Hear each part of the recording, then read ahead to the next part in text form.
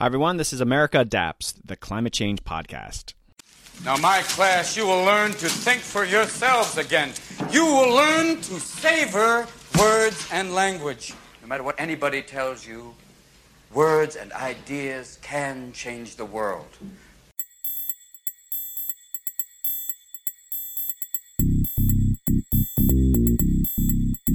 Hey Adapters, welcome back to another episode of America Adapts. In this show, I am joined by Professor Elizabeth Rush, author and lecturer at Brown University.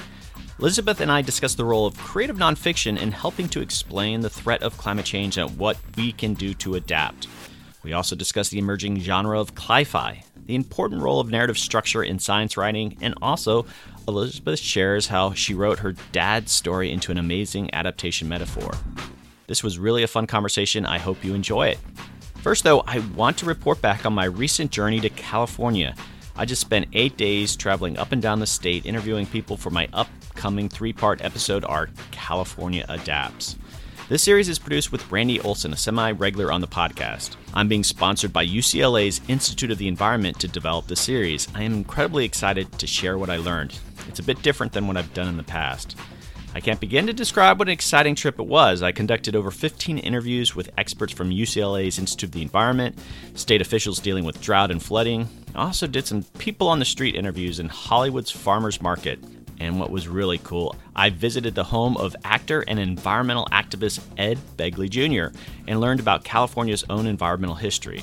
That amazing interview was followed by a visit to one of the recent wildfire burns in Ventura County, where local fire captain Tony McHale walked us through burned and ashen terrain to explain what it was like to fight these fires firsthand. This whole journey ended at the Santa Cruz Lighthouse, where I spoke with Gary Griggs of UC Santa Cruz, a legend in sea level rise circles. Blue skies, surfers, and waves splashing made for an amazing backdrop. And most exciting, California Adapts will premiere during a science panel hosted by Randy Olson and Jade Lovell at the South by Southwest Festival in Austin, Texas in early March. I'll likely have a couple more episodes before the premiere of California Adapts, so you'll be hearing more about it in the coming month.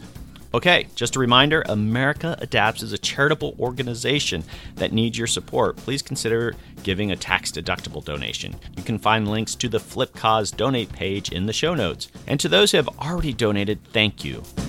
Also, if you are interested in sponsoring a specific podcast, like I'm doing for California Adapts, or having me speak at public or corporate events, please contact me at americaadapts@gmail.com. Finally, upcoming guests include Dan Ash, former director of the U.S. Fish and Wildlife Service. Dan is great, and he'll also talk about his current role as the executive director of the Association of Zoos and Aquariums. All right, Adapters, it's your favorite part of the podcast. Let's get this started. Hey, welcome back, Adapters. On today's episode, I am excited to be hosting author and visiting lecturer in English at Brown University, Professor Elizabeth Rush. Hi, Elizabeth. Welcome to the podcast. Hi, Doug. Thanks for having me. I've been really excited to get you on. I usually really prep the day or two before the podcast. It's just how it is when I research my guests. And I think you're doing some really cool things with the writing that you're doing. And so you're at Brown. You're a visiting lecturer. So what do you do there exactly? I teach creative nonfiction. So I'm in the English department, and all of the classes I teach are workshop based. So that means that students come in. I often will give one craft lecture a week talking about different aspects of creative nonfiction, dialogue, intimate details, conducting successful interviews. And then throughout the course of the semester, students write 3 creative essays. And we get together and we critique them. We talk about what's working, why, what might work better, and how the things that students might change in order to have their essays better achieve what I call the aims of the essay. So not what the reader wants it to be about, but what we imagine the writer is aiming for in the act of putting these words on the page. So it's a lot of fun. And the students are really... I'm at the end of the semester, and it's fantastic to see the amount of growth that goes on in 3 short months. You're at Brown, so I guess you're a bit spoiled with your students. Not only are these really good students, it's an Ivy League, but at the same time, it's my understanding Brown sort of attracts the more eclectic Ivy League type. So it must be fun for you. Absolutely. I mean, we're also I think, as everyone knows, in this moment of incredible, I think, soul searching in academia and thinking about who gets access to what kinds of education and where. And Brown has been pretty proactive in trying to attract students from all different parts of the world, but also all different socioeconomic groups. So they just started, I think, this year with a pledge that says that no student will graduate from Brown with debt, I believe. So they're really doing a lot to pull in a really diverse student body into the classroom. So I've also been enjoying that. And I was also thinking, along the lines of thinking about environmentalism in writing, I also teach an advanced seminar where students interview folks living in Rhode Island whose lives and livelihoods are being changed by climate change. Oh, wow. And then they turn those interviews, they transcribe them, they edit out, let's say, like 85% of the language that the person used, so that what you get is this really neat sort of pared down monologue completely in the voice of the interviewee. And we just compiled a bunch of those, particular to a group of fishermen working in the Narragansett Bay, and shared them at a Sea Grant NOAA conference here. So there's also definitely like an environmental component to some of my more advanced classes, which has been fun as well. Okay, I've got big ambitions for this podcast, so I want to ask you a couple more questions about the students. But first off, just the basics, and I think I know what it is, but maybe not all my listeners, is what is creative nonfiction? Great question. It can take many different shapes and forms. That's a term that has risen in popularity. I think sort of it came on the heels of gonzo journalism in the 60s. And I would say that it's a kind of nonfiction writing where you often get the author involved in the text in some way. There's often a first person I, and that person is somehow usually a guide through the events that are being recalled. That doesn't mean it can't be historical, but you'll often include bits about what it means to encounter a particular set of information in the library. And then you might go in this journey back in time to talk about DEET or other aspects that you're researching, but you're always often part of the story. Not 100% of the time, but that's usually a good marker to tell if it's creative nonfiction or not. Okay, so I'll admit, in my own homework for this episode, creative nonfiction, you have things like biography or autobiography, memoir, travel writing, food writing, and I think those touch upon what you just described there. And my question is just more of, are we at the stage yet where we could even give adaptation a category, or is it still too new? That's a great question. I think I wouldn't often just strictly call it adaptation, but I do think about, and I teach an essay progression called the new nature writing. And when students work on that essay prompt, we often go back and look at some of the old stuff like Thoreau and some of the real defining voices of nature writing in the United States. And then we ask ourselves, what does it mean to be writing about nature in this particular moment in time? And often the result will be a piece on some form of adaptation. And I think there's also just this, I think, push to get the sciences into nature writing in a way that hasn't been a historical, defining marker of the genre. So that's exciting. Okay, I'm not going to let you off the hook here. Okay. I want us to come to a conclusion here where we come up with a new category, and I agree adaptation is sort of a clunky, and a lot of people won't like that. But when you see something travel writing, food writing, it says so much, and people get it. And so nature writing, I think you're putting climate adaptation in a box. It doesn't necessarily need to be in nature writing. I mean, it affects the, built environment in ways that, I wouldn't even necessarily align with nature writing and climate adapting or whatever. But I mean, to me, that next phase is that first. I mean, you've done it yourself with the writing that I've read. It's just you're there in the middle of talking about these issues. It needs a name, and you might not be able to come up with it right now, but I want it to be alongside these things because that's, I think, in its own way will attract people. People, read things based on just even brief descriptions. Good point. And I feel like I completely agree that putting it in the nature category can certainly be misleading. And I think that a lot of times when we think about nature, quote unquote nature, it's often sort of something outside of human experience. It's the wilderness. It's like over there and separate from us. And I think that there is also a lot of awareness in writing that thinks about the earth and earth systems to discuss nature in such a way that human beings are part of that term in a way that hasn't historically always been considered the case. I feel like sometimes I worry, and I'm curious what you think about this. You know, we just batted around a subtitle for my book, Rising, for months, and there was talk about, you know, a subtitle that was reckoning and resilience along the American shore and adapting along the American shore.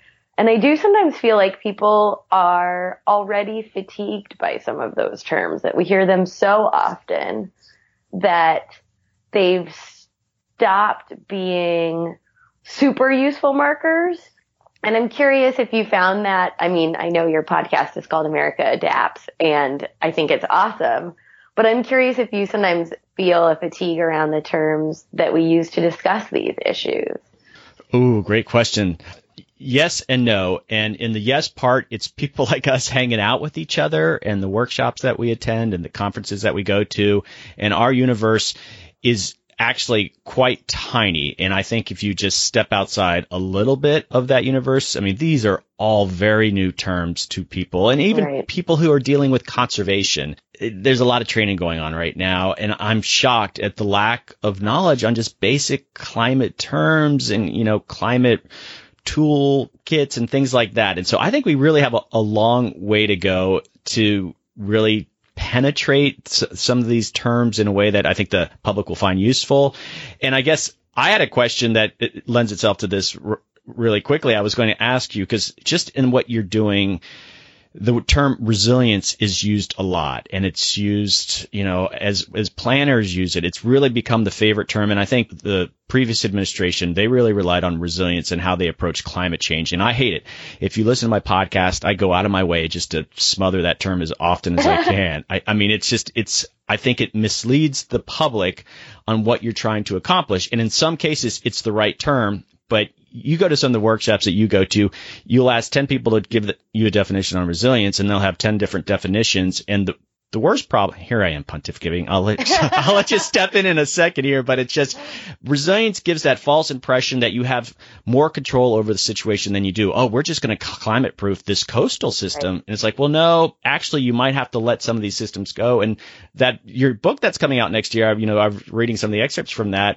It's just about Miami. It's like, you are going to have to give up. And when you focus on resilience, I think you give people a false assurance that you have more control over the system. And as a writer, I'm curious your thoughts. What do you think of resilience? Well, that's another great question. I think, I mean, something that I think about a lot is whether or not real resilience might be learning to let go of some of the places that we love. Yes. And I completely agree that there are a million different definitions for resilience, and what qualifies for, you know, amplifying resilience for a particular species of hummingbird isn't going to amplify resilience for a particular species of salmon, isn't going to work for what's going to work in Staten Island, isn't necessarily going to work in rural Louisiana. And so there is, I think, I also would completely agree that it's misleading because it sort of gives us this sense that we can come up with a technological fix. And I would say that a lot of my writing looks at the science behind climate change and then also really tries to ask what's the lived human experience in the places that are on the front edges of the changes that are already taking place in the environment. So in my mind, resilience is also a kind of emotional resilience, and figuring out that we as human beings have the emotional capability and capacity to adapt and to change our ideas of who we are and what we do and where we belong. And I think in some ways my work tries to highlight that, which is also another form of resilience. But I think were I to call it like resilience literature, people would have a really different expectation of what they might find in there. And I will say one other thing that jumps to mind is I was talking to a conservation biologist and ecological historian in the San Francisco Bay recently. And he was saying, the San Francisco Bay used to have 30 miles of sandy beach, and that's all gone. That beach has all disappeared over the past century. And in the places where the marshes of San Francisco Bay have been the most able to weather and adapt to changes in the bay were places that it turns out historically had a kind of skirt beach along the front of them that helped buffer them in storm events and slowed erosion. And so the way he described resilience was thinking about how do you build landscape resilience? It's like having a palette and you're a painter and you want to be able to have as many different colors on your palette as possible in order to try out different solutions in the built environment to see what might actually make it into the next century. And so for him, resilience was sort of keeping as many options on the table as possible. And sometimes that even meant looking back, 100 years ago and saying, just because we don't have skirt beaches today, maybe that doesn't mean that we shouldn't put them on the palette of potential solutions and interventions that might help some of our coastal ecosystems adapt. And I thought that was pretty smart. I'm so lucky to have the guest that I do. I'm sitting there going, resilience bad. And how you explained that was just wonderful. That was really a great way to explain the controversies around it and the shortcomings of it. So, I appreciated that. So I'm going to do a massive pivot right now because we're going to come back to some of these topics, but you're an author, you're a writer, and I want to share some of this. Obviously, we can't share that much, but how I want to do this is we're not going to give really much context. This is a piece you wrote, Something Like Vertigo, and I sent you, I think it's 3 paragraphs that if you could read, and then when you're done, we'll go in and give a little bit more context of what that larger piece was about. But let's go ahead and have you just read it. Okay. So this is an excerpt from Something Like Vertigo. My father is a man of little patience. Little patience on the telephone with his personal banker. Little patience for poorly manufactured plastic gadgets. Little patience for those who cannot step far enough away from the immediate moment to imagine the impact of their actions on the longevity and health of a complex system. His growing understanding of ecological collapse meant that the longer he stayed in real estate, negotiating contracts with Dunkin' Donuts, Perfumania, and Verizon, the more he became the kind of person for whom he had little patience. The longer he stayed, the lower his patience reserves dipped. My father's illness has absolutely nothing to do with the science of climate change, and the science of climate change has nothing to do with physical flips or tips. And yet we describe both phenomena with similar language. One is vertical and the other is horizontal, but both depict the moment when the body is suddenly lost in space. I'm interested in the alchemy of issues, for an issue is what climate change has become, and I fear that it'll get stuck there in the untethered and abstract space that surrounds many of our most pressing and deeply politicized concerns. I'm interested in how to make climate change tangible, how we might transmute it into something we can taste and touch and see.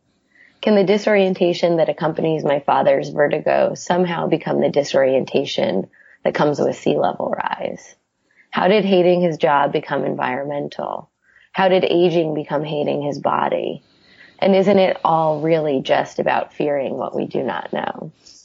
Okay, fantastic. I love those pieces. And when I was reading the overall piece, if you want to give a bit more context about the link between climate change and your father, go ahead and do that, just because these 3 pieces were taken at different parts of the overall essay. So they weren't one after the other it didn't seem logical to folks.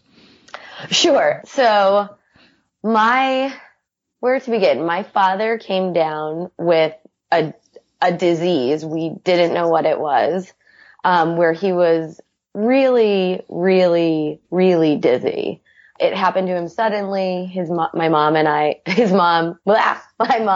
him were in Montreal traveling together, and he just woke up in the middle of the night and his entire world was spinning. And to be honest, that was over 2.5 years ago, and he still suffers from dizziness. We don't know what's caused it, but it fundamentally changed the way he inhabited the world. It was like one of the laws, like the law of gravity, changed just a little bit, and everything he did in his body had to change as a result to reckon with that subtle shift that he experienced. And at the time, I was writing a lot about sea level rise and wondering and spending a lot of time in communities that are already, flooding quite regularly. And I thought to myself, in some ways, what's happening to them? They're sort of losing set of ideas and physical spaces that they used to navigate by and towards and through. I thought that was in some ways maybe not all that different from my father's, the onset of this, strange and sort of inexplicable illness. And I wanted to find out what both could tell me about the other circumstances. And I think in more particularly, I wanted to see if the way my father dealt with that shift, and one of the fundamental laws that sort of governed his universe, if we might be able to apply some of the integrity and adaptation that he did in order to live with this disease, how we might think about applying that to what it means to live in a world where the seas are rising.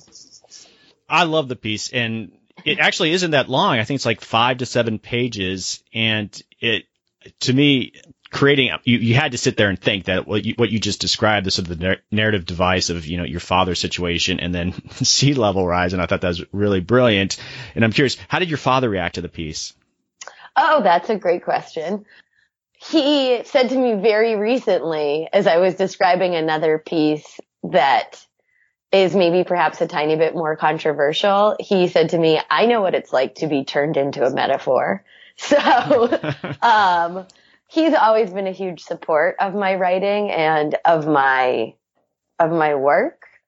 And I think finding himself in the pages of that work was also perhaps a little bit disorienting, but in the end, I think he appreciated the overall product, if that makes sense. I don't know if that answers your question. Well, sure. And obviously you don't learn a lot about your father from the piece, but some of the way you describe his job and everything, and I think he is actually that good metaphor of America. He's a bit cantankerous at times and a little difficult at times. And I'm sitting there going, yes, that's America. And I think at the end of the day wants to do the right thing and wants to adjust. But I thought, he represented the struggle we're undergoing right now and we'll have to deal with. So no, I thought that was quite good. And I guess where the piece fell short for me is I wanted that next chapter, not only for him, but for, sea level rise. And you don't have the answers. I get that. But how can, as a writer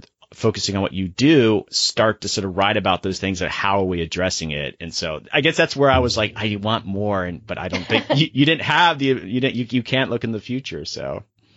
Well, I appreciate that. And I feel like in a funny way, people ask me how long I spent writing the book that's coming out next year, Rising. And my answer is always 5 years. And the first 2.5 years, I think I spent a lot of time writing much more traditional nonfiction about sea level rise that was pretty science forward and lacked some of these like larger overarching metaphors. And actually this piece was the first thing that I wrote that I think really took a step back and asked not just what's happening in our coastal communities, but how are we learning to make sense of it? And I feel like in some ways something like Vertigo is actually the piece that sparked the book that's coming out next year, because everything I've written since then, I think, is much more in this style. And it felt like a turning point that I learned how to write about sea level rise in a way that was fundamentally different from what I saw, appearing in a lot of the pages of the newspaper, magazines that I most respected. And something like Vertigo felt like a sort of aha moment, to be sure. Well, that must be just exciting for you to have a catalyst to help you as you start writing more on the subject. Yes, absolutely. Absolutely. It's also hard. I mean, yeah, when you do a long sort of overarching metaphor throughout a piece, it, I think, is a much less straightforward writing process. So you have to sort of learn to trust your instinct, and that can be scary at times. All right. So going back to a little bit of what we talked about before, adaptation, I think we both agree it's just such a boring word to use. It doesn't capture the public's imagination.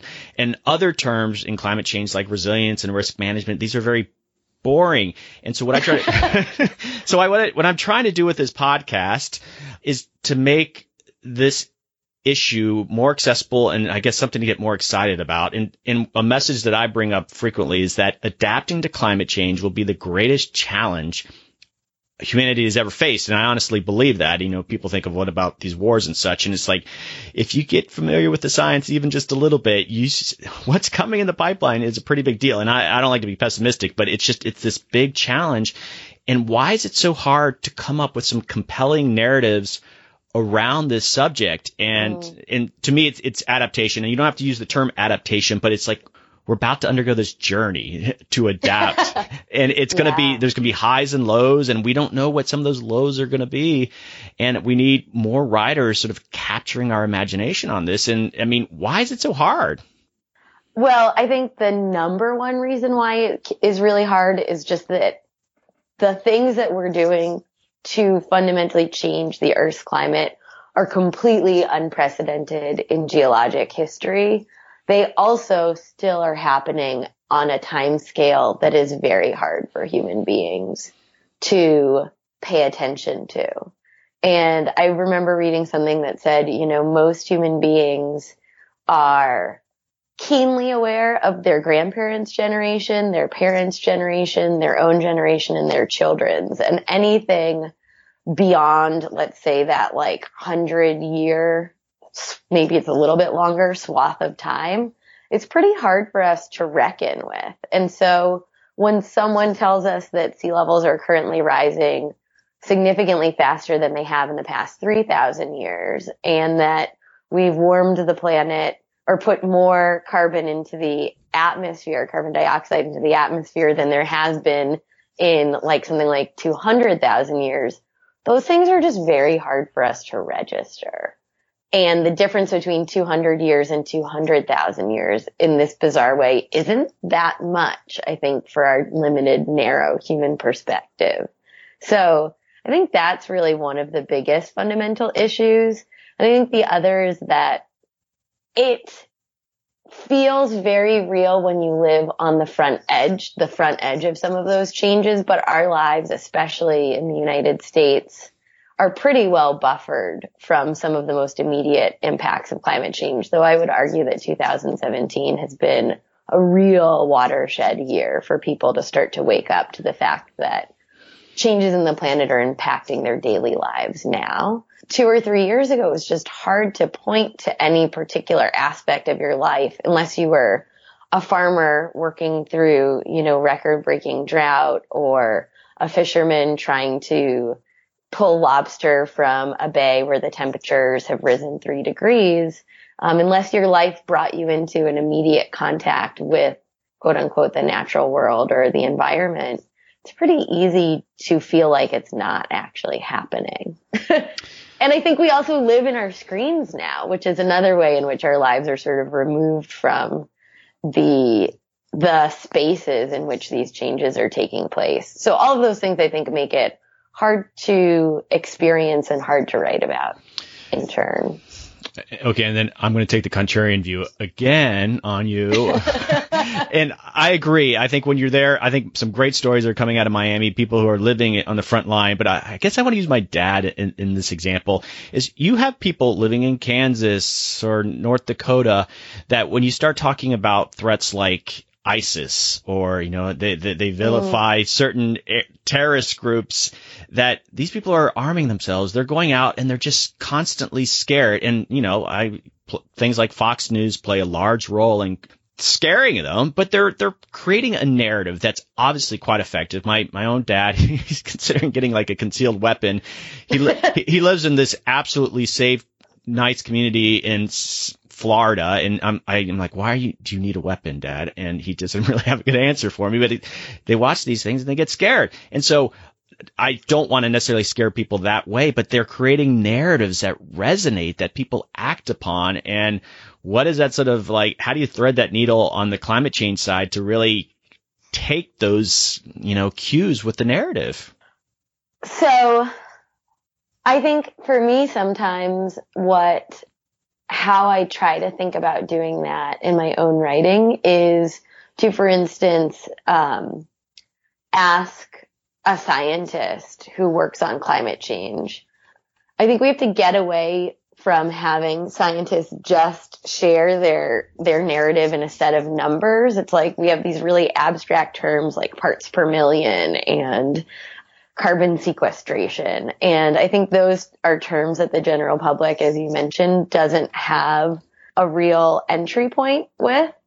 And so I think it's also really important to think about, how do you translate that really important scientific knowledge into a language that someone who might not have a training or background in the hard sciences could use and access? And so sometimes I talk to people about, okay, you're a scientist, you have this knowledge. How is that impacting the decisions you make in your personal life? And I was just talking to an Arctic scientist, and she said, she was like, I'm not going to have children. Like, I genuinely don't know that the world that they would live in would have a stable social net for them to exist inside of safely. And she's like, I don't actually believe that I can bring a child into this world. So I try to access that kind of thinking alongside of some of the more specific and idiosyncratic language that people often use to talk about these issues.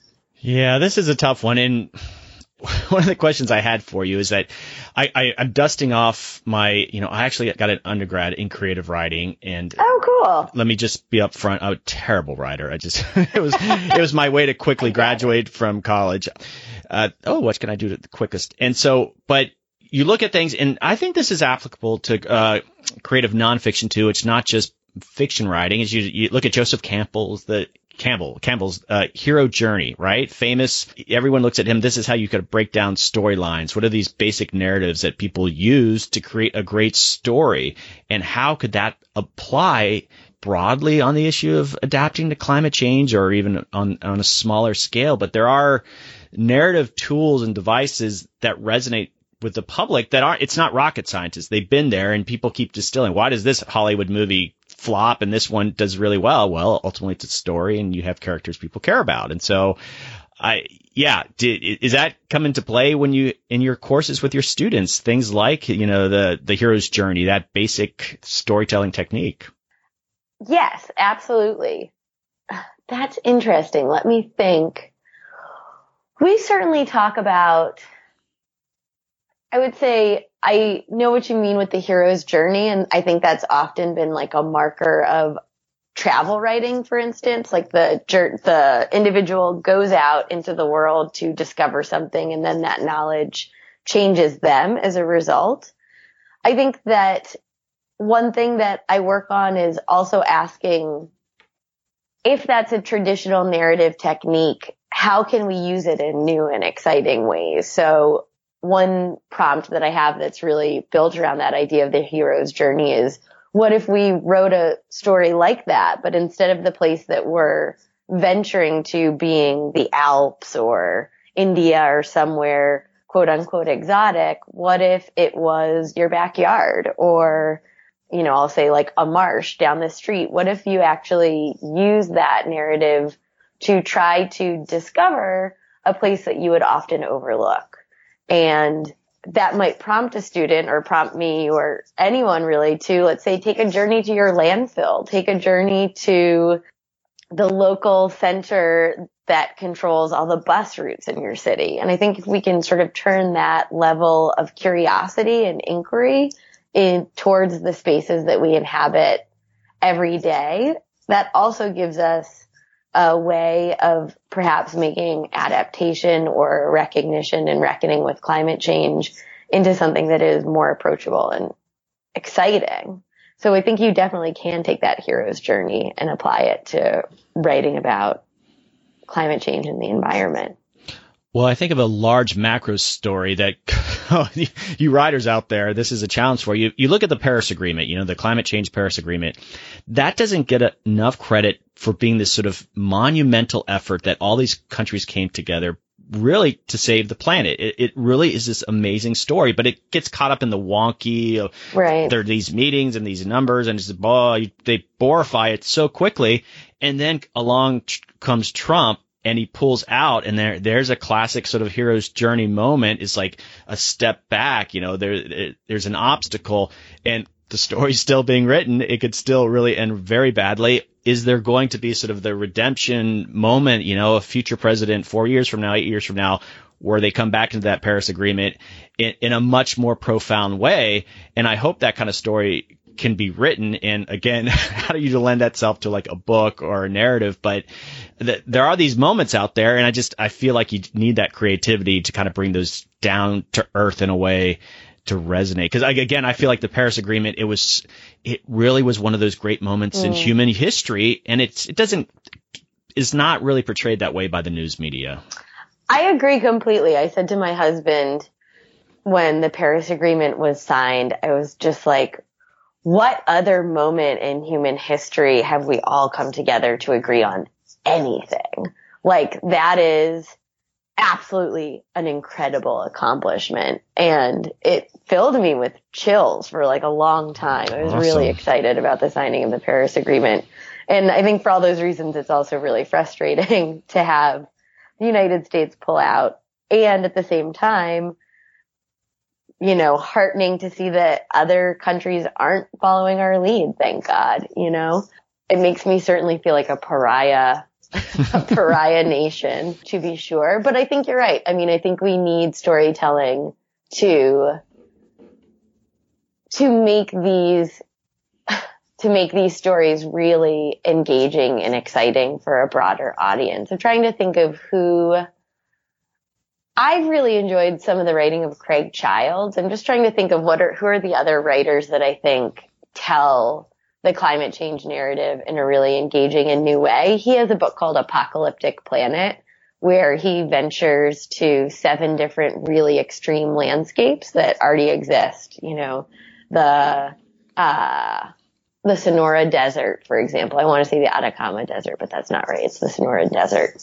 And he imagines sort of the world ending by fire. And then he journeys to a bunch of glacial covered mountains in Patagonia and imagines the world ending by the slow deterioration of glaciers the world over. And it's a book that has every bit of the adventure story in it, but that also, I think, inadvertently slips the hard science about climate change in through the back door. And I think it does a really good job of that. The example here, and I'm using a fiction book, but I thought it was useful. And have you read it, The Martian, that very popular book? Did you ever read that? I haven't. I haven't. That's okay. It's probably not your cup of tea. It's a movie also. Oh, right. Yes. Did you see the movie? I did see the movie, yes. Okay. I love the movie, and I ended up reading the book too. And so I think the author would be the first one to admit he's not a literary author, and it's a piece of fiction, but he attempted to do everything that was based in the real world of science when he wrote that book. So all the things that they would do, that's the sort of the boundaries that he had. And I thought that was great. Very clunky writing, but it was still a page turner because you get caught up with this one individual. And even with the movie, you saw the movie, it's just, you got so excited about the role of NASA and what are we capable of with humanity. And so to me, even though it's a fiction book, I thought that is potentially like sort of a useful model of like, we can do this. We can bring some science and just really distill it down and to get people exciting about rallying around something. So, yeah. Well, that makes me think, last year I taught a class called Cli-Fi, which was climate change science fiction. Yes. And I am not a science fiction nerd. But I have seen, a fair number of really solid creative nonfiction writers turn to this genre, and their readership would often just like explode. So it's, the straight nonfiction pieces that they're writing might get read by a couple thousand people, but they're cli-fi books, like, holy cow, bestsellers topping out on the Amazon top 100 or whatever. And a lot of them, the way I taught the class was to think about, how fundamentally informed are they by the science that we know around climate change? And I think each book has a different relationship to the hard science that sort of sparked it. But there are ones that have, the writers took incredible care to make sure that the hard science that informs their books is spot on. And so you get these stories of Kim Stanley Robinson's New York 2140, which imagines a New York City about 120 years in the future, where half of the island is underwater. And he shows all of the different ways in which class struggle remains and continues to define the city. And also different like speculative financial instruments start to morph and adapt to the uncertainty that comes with having like intertidal real estate. And I think he presents like a very compelling vision of the future that's not wholly apocalyptic, though it isn't necessarily bright and cheery either. And it's deeply informed by real climate science. So there's a couple of books out there that are like that I really like as well, and that students really engage with.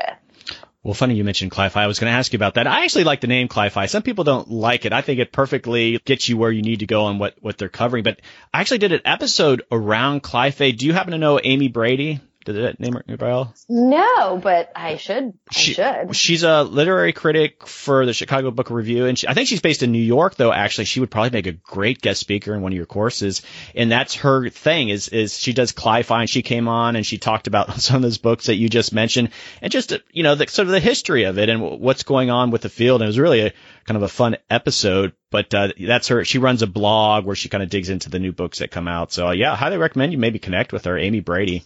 Awesome. Fabulous. I could put you in touch with her. She's really great.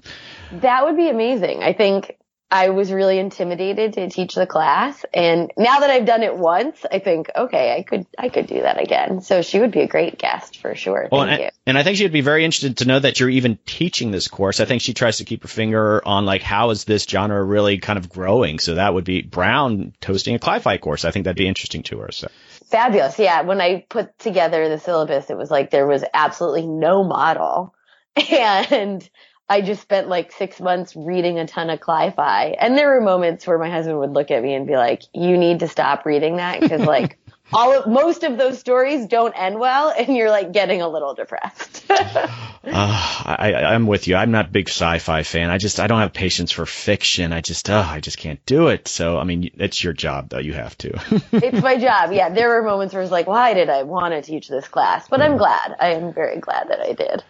This has been an awesome conversation. I have a few more questions. I think we've covered a lot of ground, but I guess getting back to, your motives in what you do. And so as you're tackling these issues of climate change, it occurred to me that, you're a writer, but you might have a short-term goal with a particular piece, but are there sort of larger goals that you have? Are you just secretly a climate advocate and you want people to act on it based on your writing, and that's your way of doing it? I mean, what's your incentive for what you're doing? That's a really good question as well. There are many ways that I could answer it. The most interesting one, please go with that one. The most interesting one.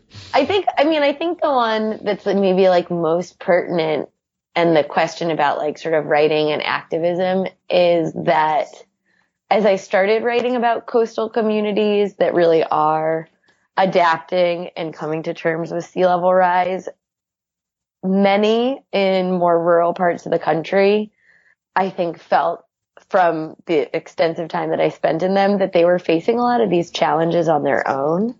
And in like the most basic and most immediate sense, the reason I wanted to write the book in the way that I did was that I wanted to bring all of these experiences into a conversation with one another.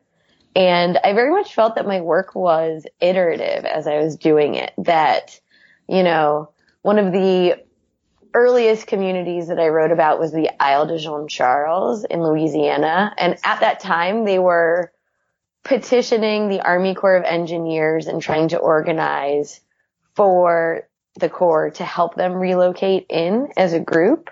But they had been unsuccessful in 2 earlier petitions.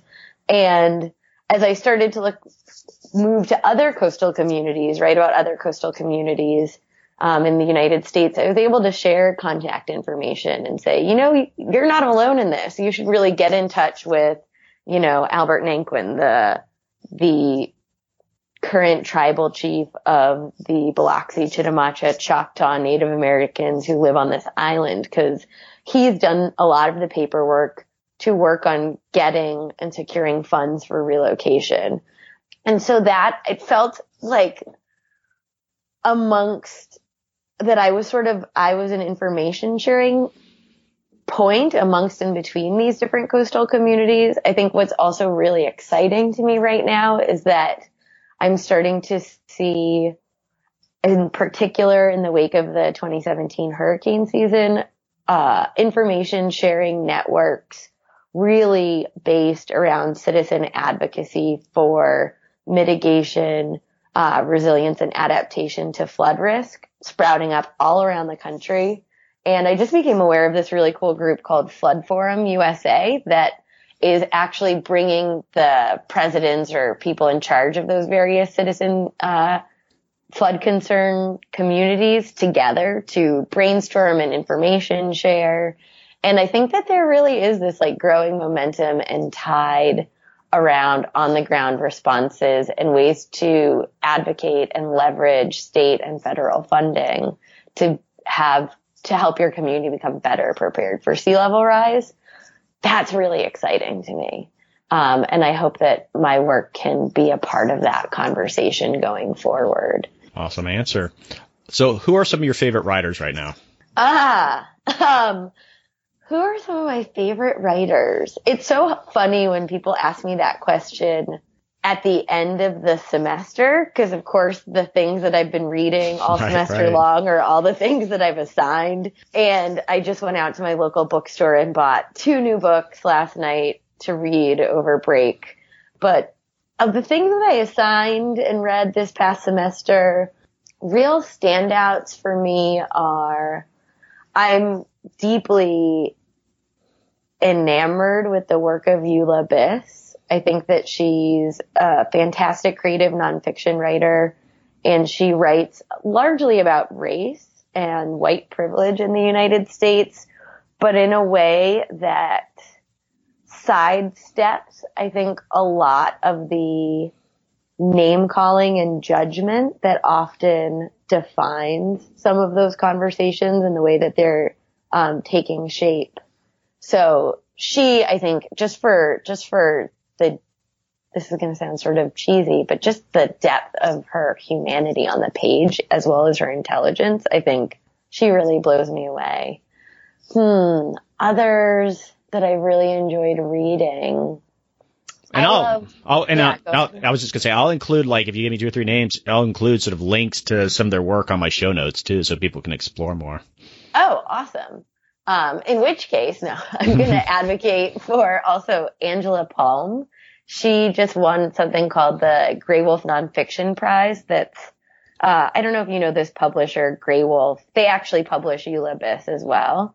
They're just, I think, really, they have their finger on the pulse of some of the most exciting creative nonfiction and poetry that's being made in the country right now.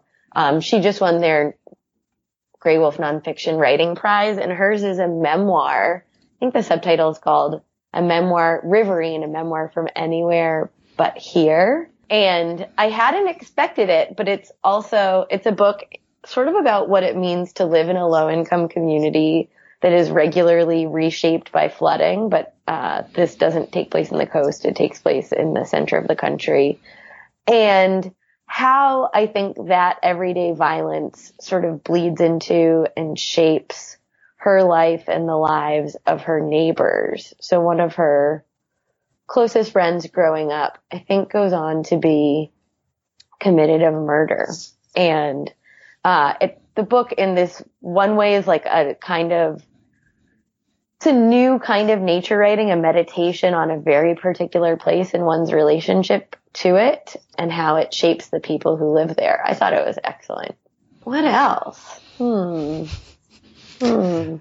I just push me in any direction in particular, no. Creative nonfiction or environmental or. It's just your answers are, I mean, they're fabulous and people are going to love them. And it just occurred to me how dumb I really am sometimes and just what I read versus what you read. And it's just, I get exposed to this. So I think that's great. No, these books. I mean, they're awesome, but it's also, I read so deeply in my niche. Like I'm all about creative nonfiction. And I just had a friend say to me like, oh, have you read this, this new novel? And it's like, no, I other than my foray into cli-fi, like fiction is not really on my radar. So, I think everyone has their own the box that they're best at exploring. That's all. Well, no, don't be defensive. You're dealing with someone who reads between, I like to read science and then I'll read maybe a comic book. It's just my taste are just juvenile in some ways. And so I get exposed to some amazing people through this podcast and just your own work and the work that you're exposed to. I just find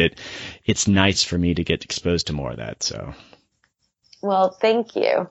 I'm curious, what's your favorite science book of last year? Of last year. Or 2 years, recent science book. You know what I thought was one of the greatest science books ever written, and even my 11-year-old son read it, and got a lot out of it, was Bill Bryson's History of Nearly Everything. And oh, cool. Bill Bryson, A Walk in the Woods. Yeah. He's a famous writer, and there you go. That's my style book. But he took a deep dive on a lot of science issues, like how the cell operates, astronomy, and so he covers all these major and this book is 10 years old now, but it was really just a fascinating way of maybe how would a layman really dig into a science subject? And I thought that was fabulous. And you know what? I find I don't read science books as much as I should. And now that I've got this podcast, it's really been interesting. People send me their books. I'll have publishers send me books. And I'm like, oh man, when am I going to read that book?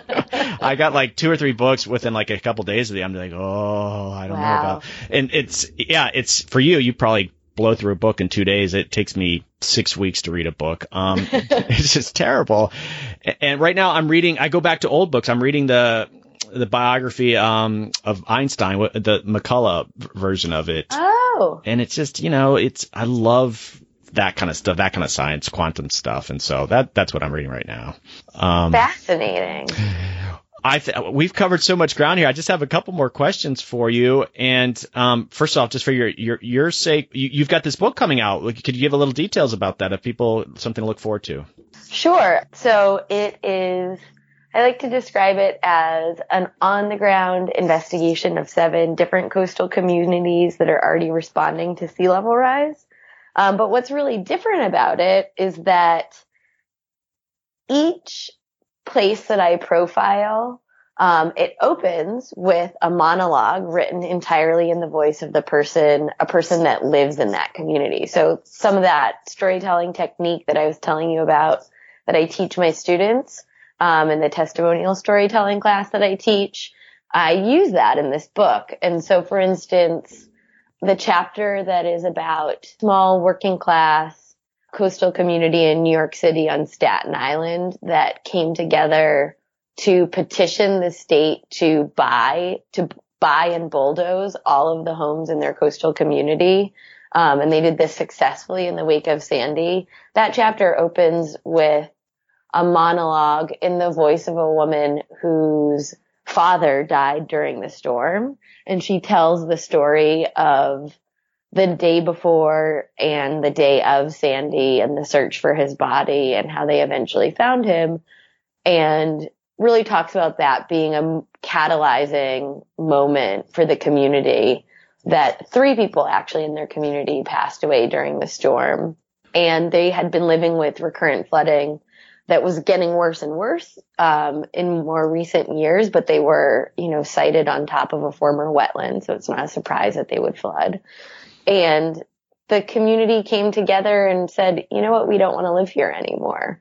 And so the chapter opens with probably 4,000 words in her voice. And I think that is part of what this book really does well and differently, is to centralize the voices and experiences of actual people who are living with climate change now, and to make them part of the conversation. And I think in that way, attempts to think about how we can all hold ourselves responsible for thinking through and funding and making possible on the ground resiliency and adaptation for folks all across this country, because it is starting to impact people now. Okay, just so you sent me like a draft, and I didn't read the entire part of it, but I read the Florida chapter. So let me have this right, is that you were actually doing all the writing. So you had, I think, Dan Lipkiss or something. And so you were Dan Kipnis. And so you were writing on his behalf, or that wasn't his words, that was you writing for him?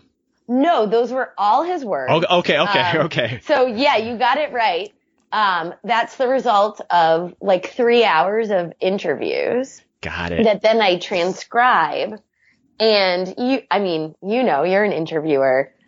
Like 3 hours of interviews leads to, 20 pages, single spaced of text.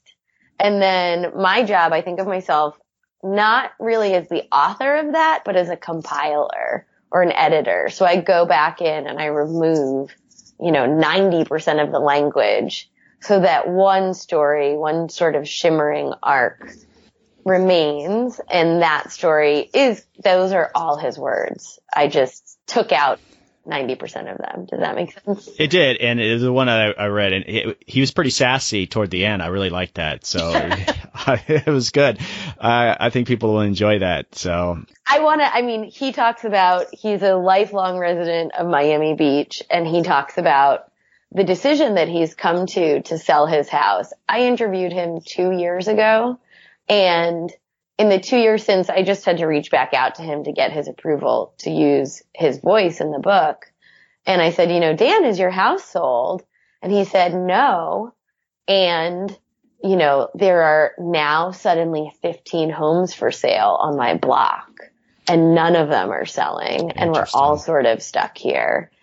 He was hoping to get out, I think, of Miami before the property market started to deflate. And I think he feels like he didn't get out in time. He's still there. He's stuck for now.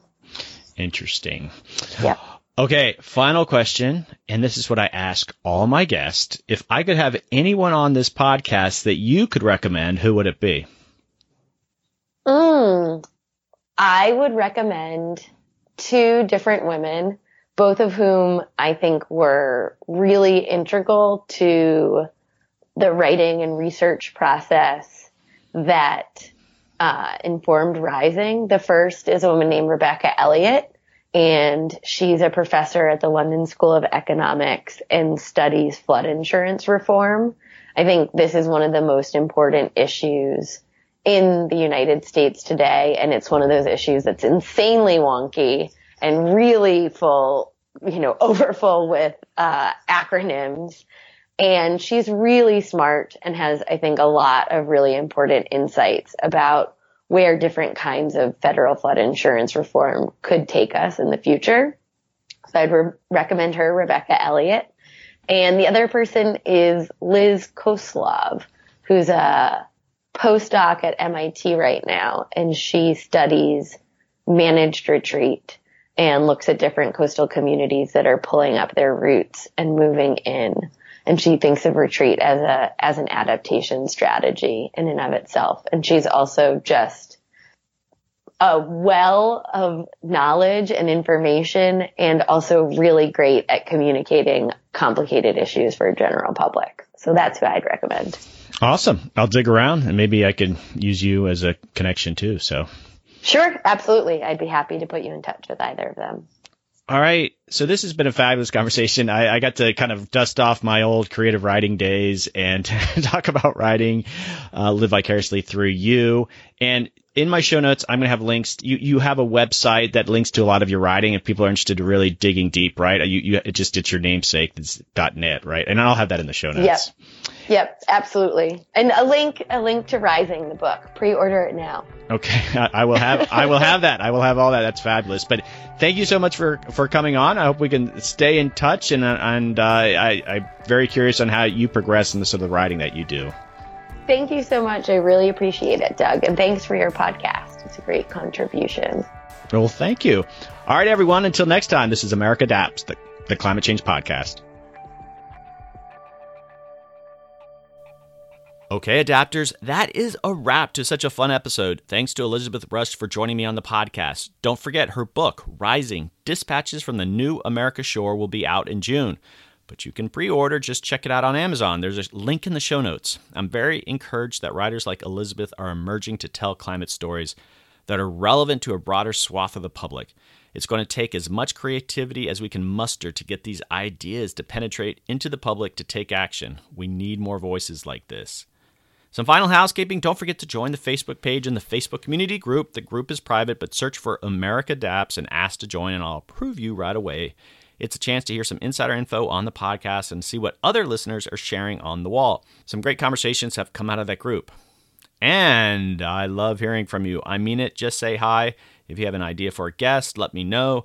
Seriously, it's the highlight of my week, hearing from you, and sometimes it leads to really cool things. Again, I'm at americaadapts@gmail.com. Send me an email. All right, check out the website at americaadapts.org.